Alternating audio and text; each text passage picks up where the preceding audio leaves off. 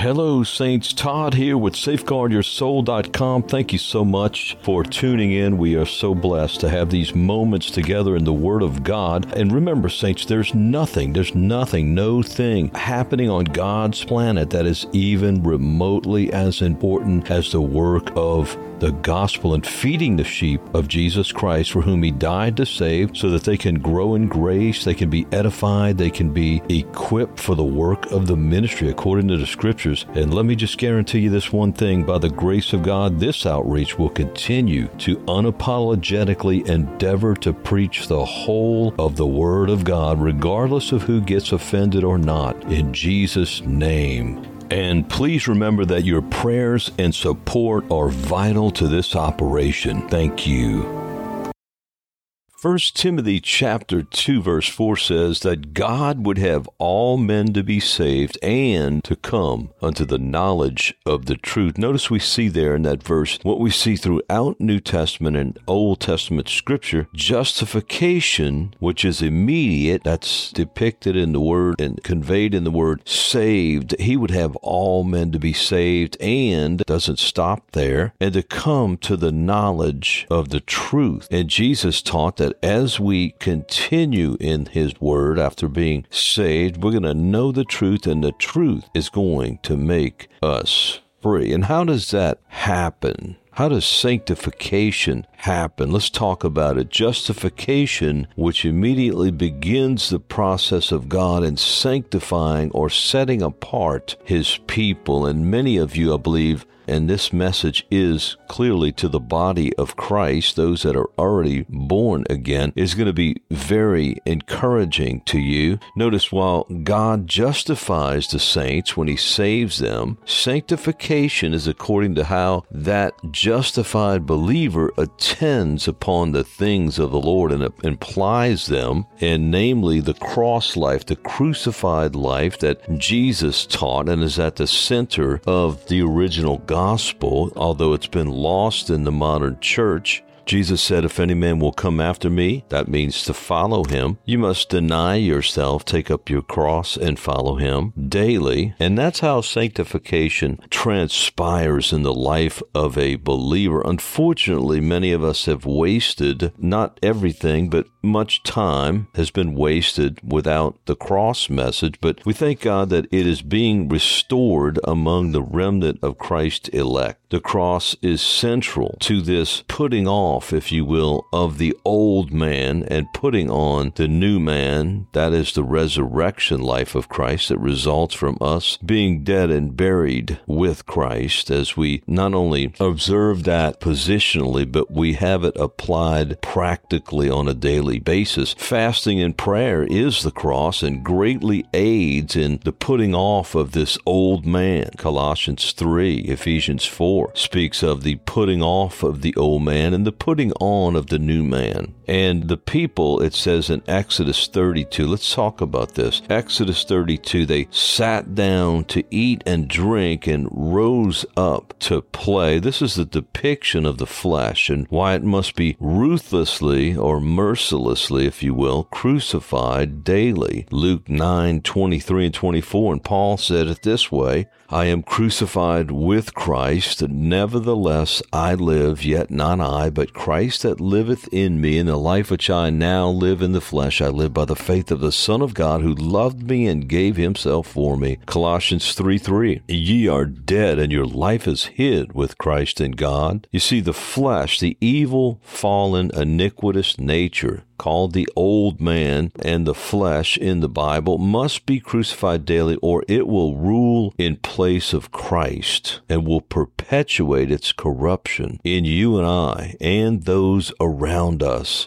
Romans 6, let me encourage you to make Romans chapter 6 your spiritual meat each morning as you arise to seek the Lord, my friend. The cross or the crucified life is the only divine solution to putting off the deeds of the body, the old man, and for the resurrection life of Christ to spring forth in us and raise us up to be conformed to the image of Christ. There is no shortcut my friend. There is no shortcut. Usually for us, I know it was that way for me. We start hearing this cross message and then we wander off from it because we don't have a lot of friends that are talking about the cross. More and more are, though, now, and that's such a blessing. And so we fade away without the cross. But we've got to stop today and realize we can't fade away from the cross. We must camp out on this message of the cross. And something in you, if you're born again, is telling you it's the Holy Spirit of God. We know the voice of God. He is quickening us to the cross because that's the only way He can raise us up. And that's what God wants to do. Romans 8:11, the same Spirit that raised up Jesus from the dead shall also quicken or raise you up. And we know that Jesus had to first be crucified before He was raised from the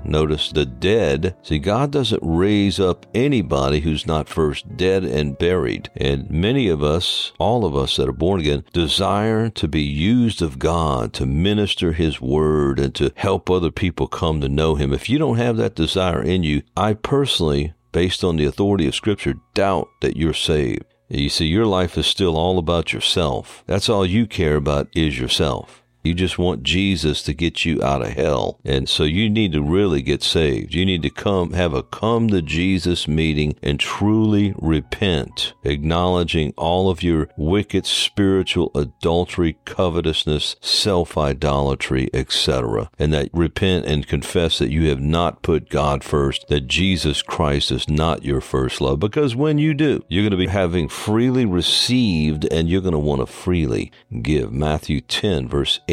And so the raising up of God can be seen as the outcome of sanctification after we've, of course, been justified. Notice in the term little and little in Exodus 23:30, and this is what I wanted to get to in this message here. I was observing this morning, and it's still early morning, that God changes us little by little. That's what little and little means here in this verse we're going to read, and not all at once. And He has a reason for that. Notice Exodus 23:30. God had saved His people out of Egypt, and that represents God saving you out of the world, out of sin. There's only two kingdoms, the kingdom of Christ and the kingdom of the world. By little and little, I want you to underline that in your Bible, Exodus chapter 23, verse 30. I don't believe you're ever going to forget this term the rest of your life on this earth with Christ. By little and little, He tells Israel, I will drive them out from before thee until thou be increased and inherit the land. First of all, we observe that it's little and little that God sanctifies us. I believe every earnest believer at times feels like he or she is just being matured so painstakingly, slowly or gradually. And sometimes we might even feel like, man, what am I doing wrong? It may be a little bit of an encouragement in a certain sense that it's little and little that God drives out from before us the enemies of our lives. Now, these are depicted in the Old Testament as physical enemies. He just before this verse depicts the Hivites and the Hittites, etc. But these are just an illustration for the salvation that was to come and now is here and is in us, the salvation of Christ, where we're justified by His blood, the book of Romans, and we are being set apart. That's what sanctification means. Little and little, God is driving out from before us these enemies. And until thou be increased, this is a key word here, increased, and inherit the land. Jesus wants to inherit or pervade, if you will, and conquer the land of our hearts and our lives. And that takes our compliance and in accordance with the stated will of God, which is the cross of Christ, a crucified life where the old man is being put off and we're being raised up into the new man, if you will, even that which is after the image of Jesus Christ. Ephesians chapter 4 speaks of. Beginning in verse 21, Ephesians 4, if so be that ye have heard him and have been taught by him as the truth is in Jesus, that ye put off concerning the former conversation the old man, which is corrupt according to the deceitful lust, and be renewed in the spirit of your mind, and that ye put on the new man, which after God is created in righteousness and true holiness. And then he goes into specifics about the sanctified life and walking free and victorious over sin. Now, at the same time God delivers us little and little, the progress of some is impeded by their great unbelief. You'll notice in Numbers 13 and 14, God tells his people that he's already given them the promised land, which is the land of God in the lives of his people on earth, and they're dwelling with him and being sanctified unto him, and also eternal glory. But some of the people were afraid of the enemy they saw in the land when Joshua sent forth spies to check out this land of promise, the promised land that God said he had given them. That's key. And God has saved us. That's absolute concerning those that are truly born again. As we survey the land of this world and see the enemy, the Goliaths, the giant of this world that would represent the sins that we've been caught up in all our lives when we were without God and alienated from the life of God in this world, unsaved, and therefore not set apart, sanctified unto him. It can be frightful, seeming hugeness of these Goliath sins and temptations of the world, but we must walk by faith. Without faith, it is impossible to please God, for he that cometh to God must believe that he is a rewarder of those who diligently seek him. That's your part. And according to how you diligently seek God, to that degree, in proportion to your sincerity and diligence in seeking him daily, crying out to him to set you apart, to that proportion are you going to be sanctified. I know people that are in their 40s, 50s, and 60s and are still grappling with sins that should have been overcome many years ago. So the fact that God delivers us little and little does not justify our rebellion and stiff-necked dispositions, as was the case here in Numbers 13 with some of the people. But Caleb said, he stilled the people before Moses, verse 30 of Numbers 13, and said, let us go up at once and possess it, for we are well able to overcome it. In other words, if God said this land is ours, guess what? He's going to complete what he began. That's what the Word of God says. 1 Thessalonians, may I remind you, chapter 5, verse 24, faithful is he that calleth you, who also will do it. God is not a man that he should lie. He told them that this land was theirs. And they feared because they walked by sight, not by faith, and saw the giants that were seemingly insurmountable, and they certainly were to anybody walking in the flesh. And that's the key to remember here. Anybody walking in the flesh is viewing sin as a Goliath,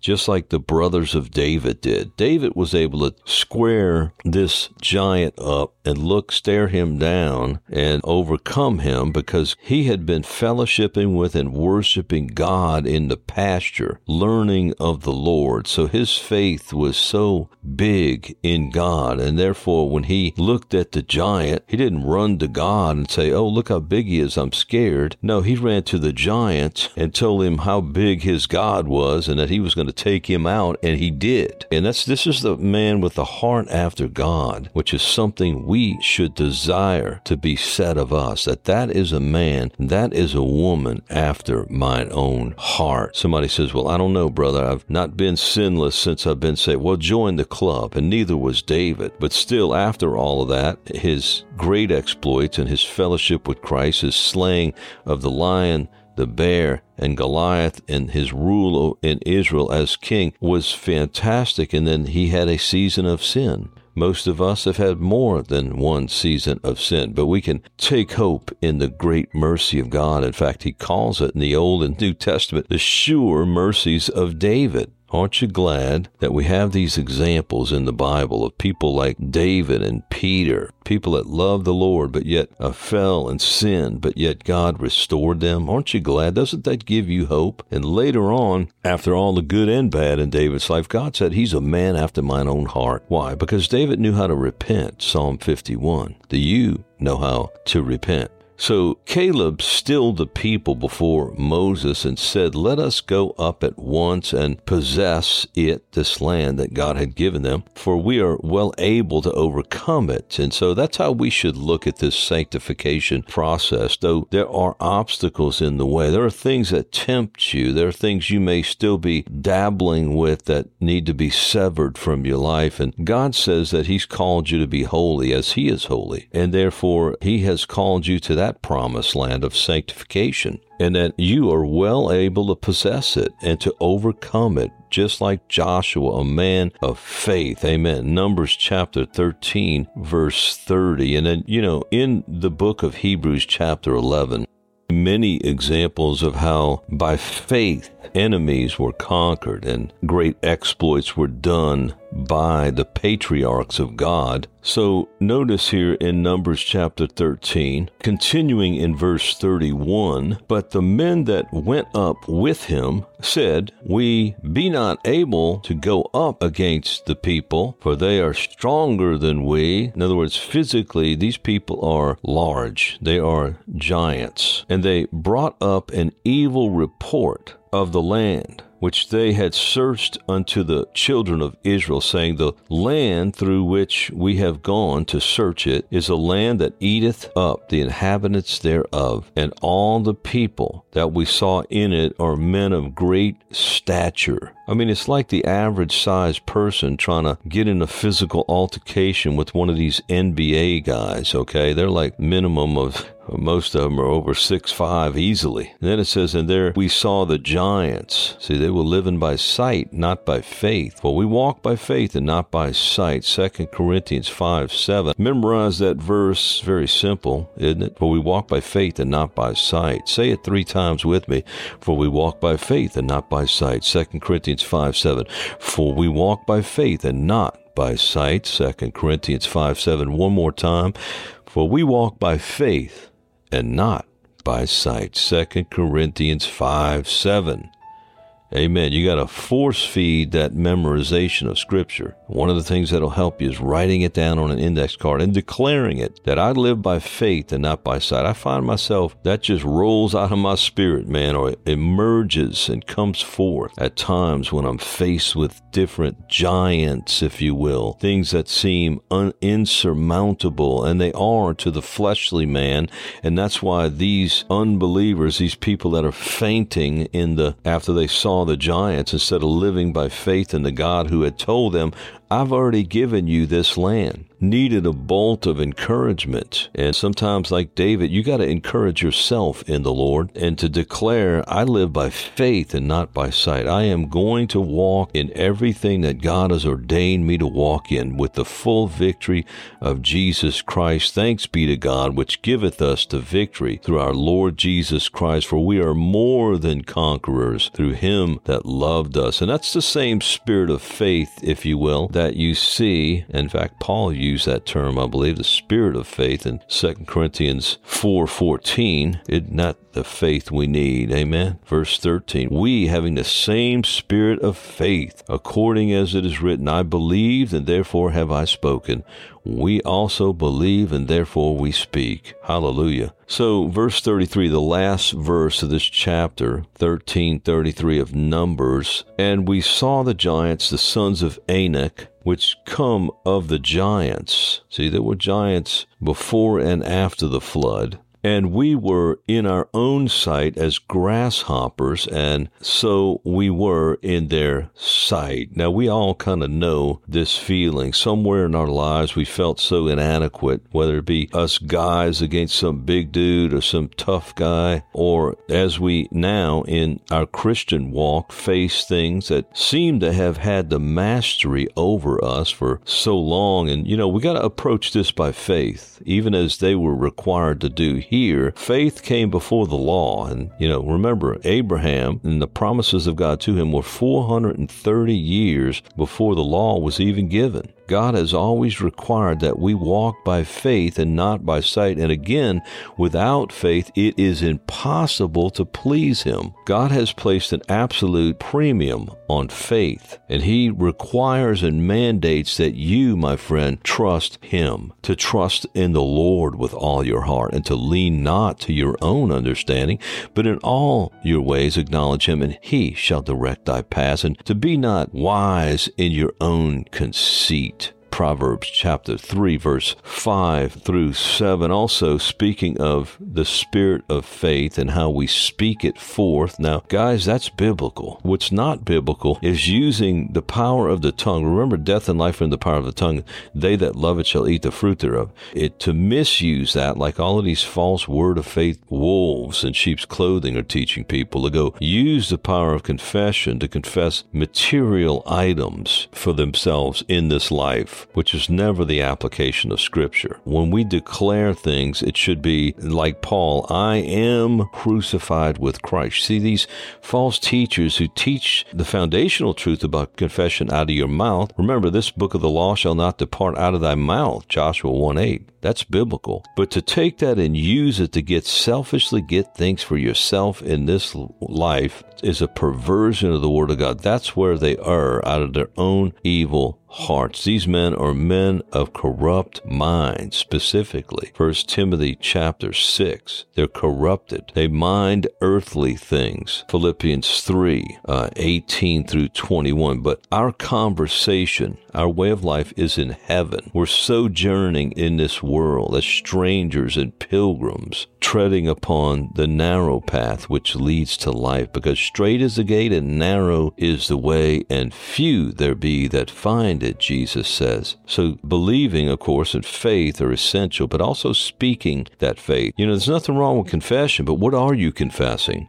We got a message on safeguardyoursoul.com called Confess This. Yeah, confessions of God. Now confess the cross. Colossians 3:3, for example. Confess the word. I am dead. It says you are dead and your life is hid with Christ in God. Now you're never going to see these frauds tell you to confess that you're crucified with Christ. Why not? Well, because they're not crucified with Christ. They're ungodly, hell-bound devils. And they certainly don't want you denying yourself, taking up your cross, and following them, following Jesus, because if you do, you're going to see them for who they are. They're Antichrist. So notice in chapter 14, verse 28, and you can read these two chapters together. I highly recommend this week that you read Numbers 13 and 14. Perhaps read Numbers 13 one morning and Numbers 14 the next. But get this in you. There's so much in this. And that's not our main passage today. We're going to bounce back there and close this message here shortly. Notice verse 28, just couldn't help but throw this in there, Numbers 14:28. Say unto them, as truly as I live, saith the Lord, as you have spoken in mine ears, so will I do to you. Do we realize that God hears everything we say? And out of the abundance of our hearts, our mouths are speaking. Notice, as you have spoken in mine ears, so will I do to you. That's what he did in the children of Israel here, as you're going to read in Numbers 13 and 14, where most of them were not allowed to go into the promised land. But Joshua and Caleb had a good testimony before the Lord of the 12 spies, and they said, we are, as we read earlier in the end of the 13th chapter, we are well able to overcome. Why? Because they walked and they lived by faith and not by sight. Their eyes were ever fixed on the Lord their God, who is the Most High. And when our affections are set upon Him, as we seek Him and relish His fellowship and communing with Him, our enemies are going to be diminished. They're going to be minuscule, because greater is He that is in us than he that is in the world. And we also declare with Paul that if God spared not His only begotten Son,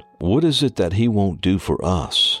Paul, on record, confessing this, what shall we then say to these things? Romans 8:31 and 32. What shall we say to these things? If God be for us, who can be against us? In anything we face, we can say, if God be for me, if God be for us, his children, who can be against us? He that spared not his own son, but delivered him up for us all, how shall he not with him also freely give us all things? Then he says that nothing can separate us from God's love. And in verse 37, nay, in all these things we are not conquerors, but more than conquerors through him that loved us. Our central text as we begin is Exodus 23, and we're going to finish now. Notice little by little and little, Exodus 23:30, by little and little I will drive them out from before you, until thou be increased and inherit the land. You're going to inherit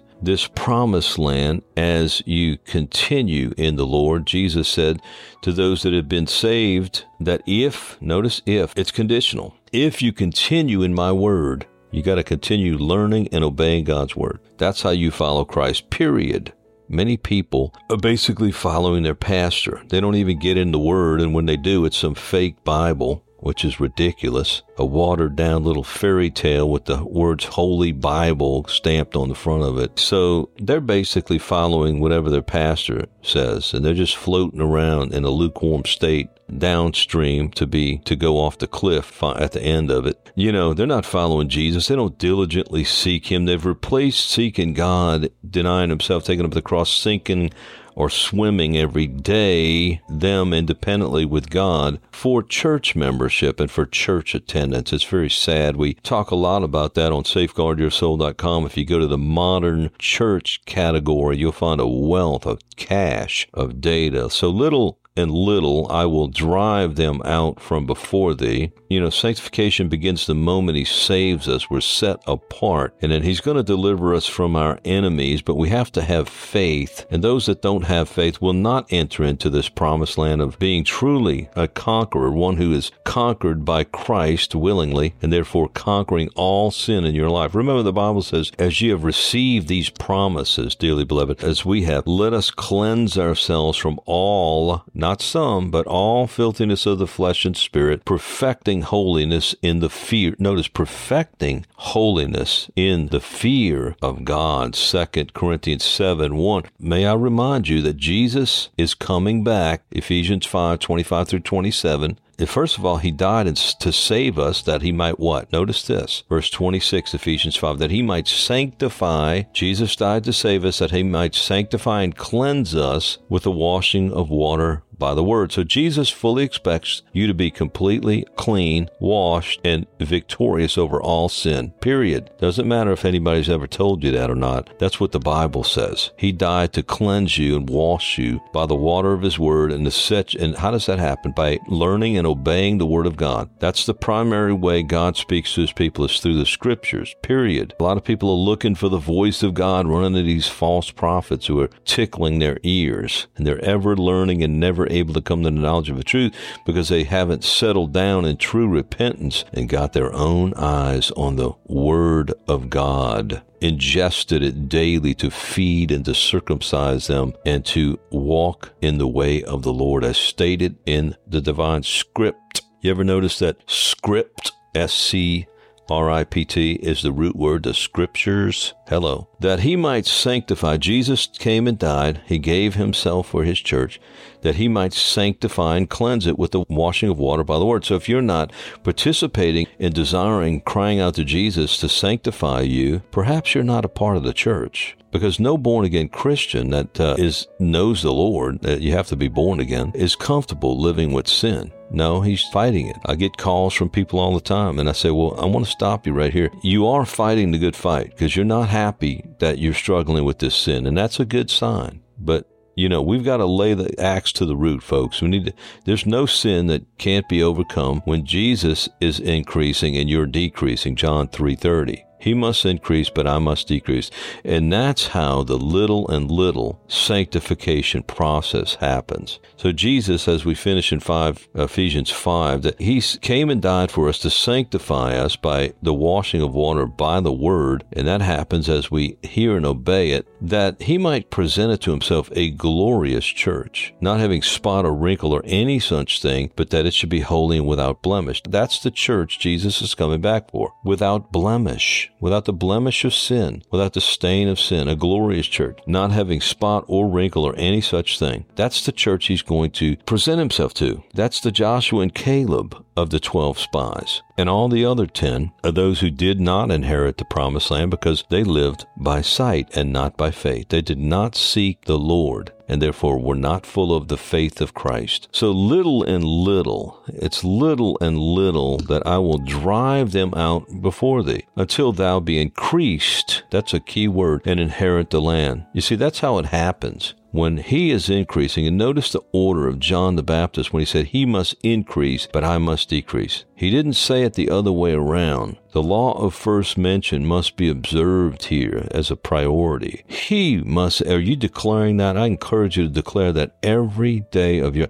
he, the Lord, must increase, but I must decrease. And so as he increases, as we grow in the grace of Christ, the enemy and the evil that once controlled us is going to be leavened out. Let's talk about that before we close. As we abide in Christ, as we fight the good fight of faith. Are you fighting the good fight of faith, my friend? As we work out, not for, but work out our salvation with fear and trembling, Jesus is working in us to perfect us by displacing the evil. Iniquity is an inner drive, a tendency. Fear is being vanquished. Anguish, hatred, lust, discontent, ungratefulness, etc. As he possesses more and more the battlefield of our hearts and our minds, he is establishing us in his praise, no matter what is going on, good or bad. Remember Psalm 138:8. Don't you just love this? The Lord will perfect that which concerneth me. Aren't you glad that Jesus is perfecting that which concerns your life as you are participating in abiding relationship with Christ? John 15 and chapter 17.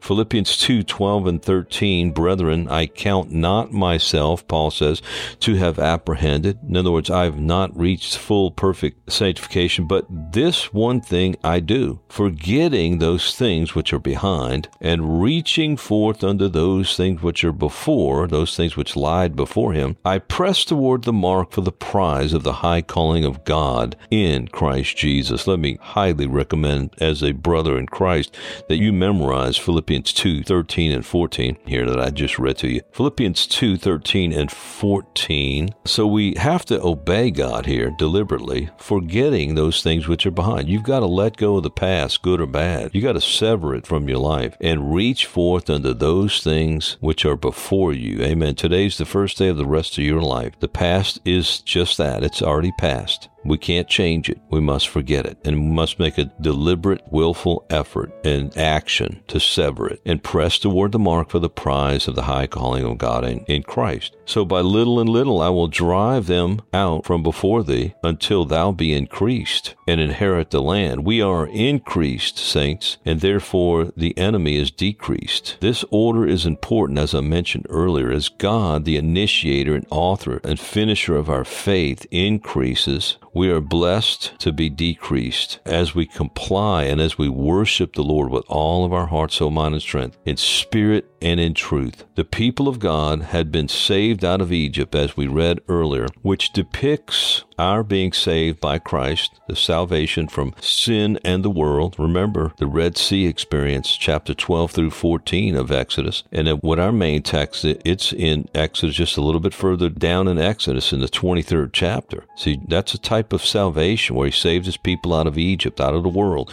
Egypt always represents the world and sin, the sinful world in the Bible. The people of God had been saved out of Egypt, and that depicts our salvation in Christ, our sanctification from unto the Lord and away from sin. That's when sanctification begins, when we're saved by Christ. God adds to us, which pushes out the enemies. And that's what we see depicted in Jeremiah 1:10. This is an interesting verse here. It also applies to nations, but I believe also to individuals. See, I have set thee this day, he tells the prophet Jeremiah, over the nations and over the kingdoms to do what? To root out and to pull down and to destroy and to throw down and to build and to plant. So God removes the things that don't belong, and then he builds and plants the things that do. And as he builds and plants in his process the things of God, the characteristics of Christ in our life, it's going to leaven out the things that do not belong and do not please him. You see, the swelling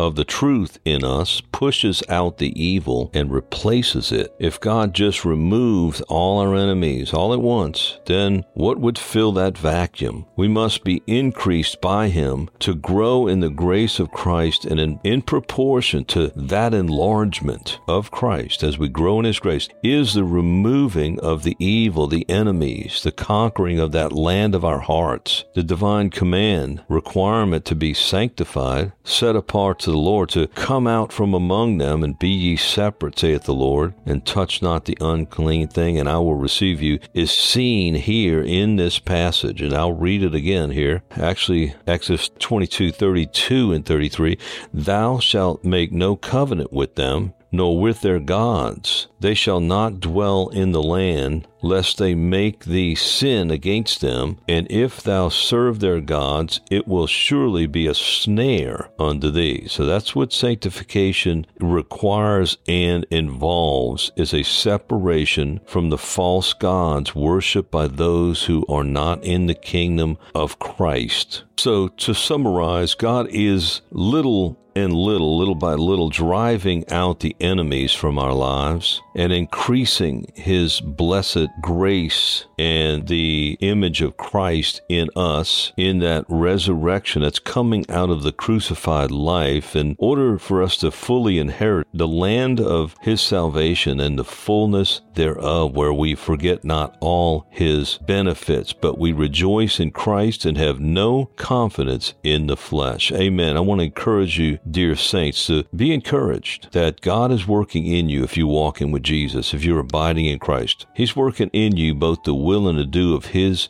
good pleasure.